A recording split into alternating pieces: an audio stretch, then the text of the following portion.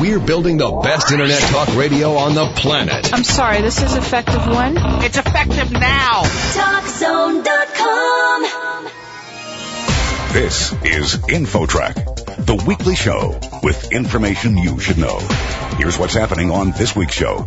You've probably heard lots of retirement advice, but one top economist says much of that advice is wrong. He'll explain why you need to spend till the end. It's a message of making sure that you've put aside enough resources to get to the end, but also you don't want to focus just on saving. You want to focus on spending now as well as in the future. Then, there are countless millions of immigrants in the U.S., but how well are they fitting in?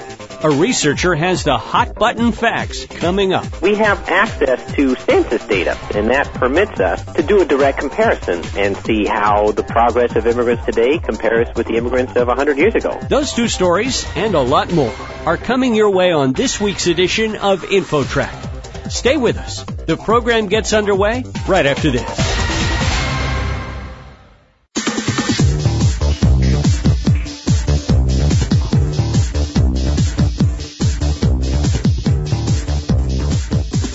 InfoTrack, the weekly show with information you should know. Here's your host, Chris Whitting. As with millions of Americans, you may be giving some thought to your retirement years and planning ahead, or you may already be retired. It's hard to avoid all the advice these days about financial planning, but our next guest says a lot of that advice may be wrong, and his comments may surprise you. Let's welcome Lawrence Kotlikoff to InfoTrack. How are you? Fine, thanks for having me on. You're a professor of economics at Boston University. You've earned a PhD in economics at Harvard, and you've written a new book titled Spend Till the End, The Revolutionary Guide to Raising Your Living Standard Today and When You Retire. Larry, the idea of living better today and in the future sounds great, and we'll get to that in a moment, but you start your book by giving what you call the 3 commandments of economics. Could you share those with us? Sure. The commandments are to, first of all, smooth your living standard. The goal is not to save every penny when you're young in order to party when you're 85. Nor is it the opposite. You're not trying to splurge when you're young in order to starve when you're old. The idea is to have a balance here, to have a smooth ride, a smooth living standard. You should be saving in order to smooth your living standard, not to hit some arbitrary target that some financial institution is setting for you.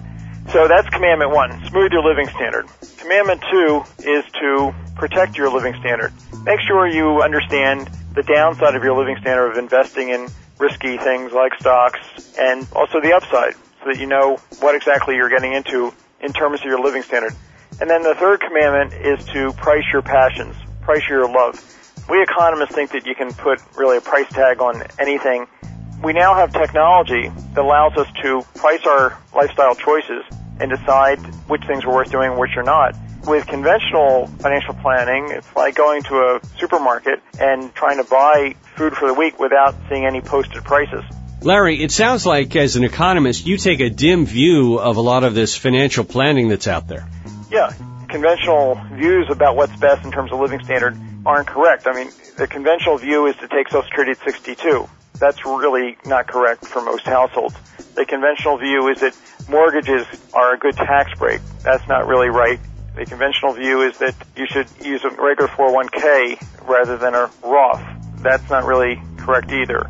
A conventional view is that older people shouldn't hold equities. Also not correct. So virtually every bit of conventional financial wisdom is not correct when you really look at it from the lens of economics. Smoothing out your living standard is very hard to do because you can't predict the future. Yet if you follow some of the things you're suggesting, you can get a much better picture. Yeah, you got to make your best projections about the future, but then given how long you think you're going to work and how much you're going to earn and what rate of return you think you'll be earning, and you make conservative assumptions there, then you have to ask, well, gee, what is it that I should be saving in order to have a smooth path? Should I save $20,000 a year or $4,000? Should I buy $3 million in life insurance or $1 million? The book really has 3 underlying themes. It's financial, pathology, malpractice, and cure. The cure is the economics. The malpractice is the financial industry, which is just interested in selling you product. When you go to Fidelity's website, you see some 5-question web calculator called MyPlan. And with these 5 questions, Fidelity purports to give you saving advice. They will typically tell you to save 5 times more than you should if you're a typical middle-class household. And then the next thing they'll do is to show you that, boy, if you invest in our mutual funds, you have a higher probability of making this target that's too high to begin with. But they're not showing you the downside to your living standard of missing that target. You're a very talented economist. What is the best way to invest your money? In particular, people should stay away from long-term nominal bonds, like U.S. Treasury bonds or 30-year bonds that are not protected from inflation. But on the other hand, investing in inflation-protected bonds, which are called Treasury Inflation-Protected Securities TIPS, that's one of the things that we advise investing in. We talk about diversifying one's portfolio, but the interesting thing about the economic approach to investing is that if you look at your overall resources, some of these resources are bond-like in forms that are pretty safe. Your Social Security benefits, your pension benefits. Therefore, you can take more risk with respect to your financial portfolio. So what economics says is that you don't want to diversify your portfolio. What you want to do is diversify your resources.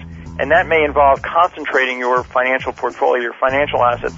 And that's an example of one of the common bits of financial advice which is wrong, which is diversify your portfolio. Well, economics doesn't really say that. It says diversify your resources, and if need be, concentrate your portfolio. And for most people, concentrating their portfolio is really the right answer at certain ages.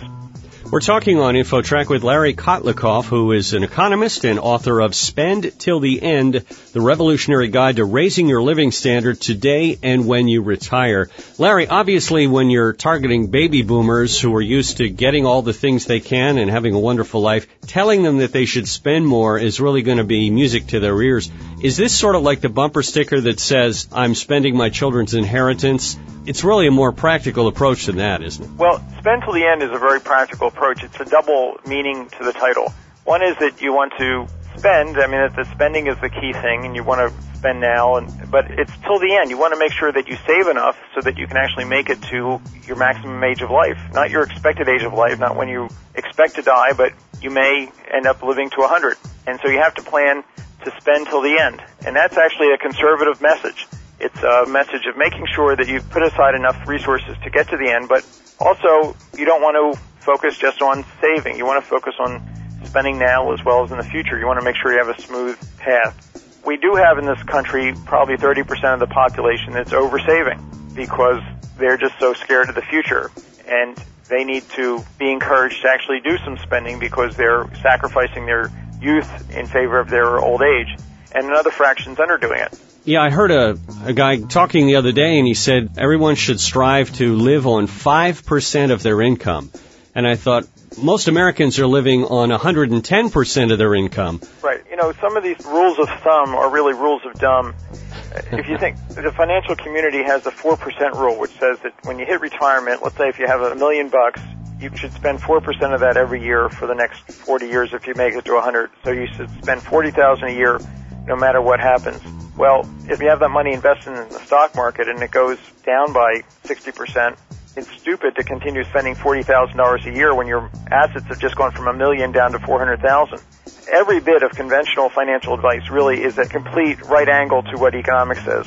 It's just completely wrong from an economics perspective. Larry, let's look ahead 20, 30 years, and you've got all these baby boomers retired. What do you think's going to be the situation out there? What impact will this have on the economy? Will the government be supporting a lot of people who are in poverty? What's going to be the case? We have some very serious long-term fiscal problems facing us. If you look at all the obligations that the government has and you compare that with all the receipts the government's going to be getting in, there's about a $70 trillion shortfall. Our GDP is about $14 trillion. So we've got kind of an outstanding bill here. If you put everything together in what economists call present value, it's about 5 times the size of our economy. It means that we'd have to just work for 5 years to pay this bill that we currently can't cover. What this really translates into are major tax hikes in the future and major benefit cuts, and the sooner we get around to fixing these problems, the better for our kids and grandkids. But each generation, as it hits old age, seems to be very intent on expropriating the next generation. I call this fiscal child abuse.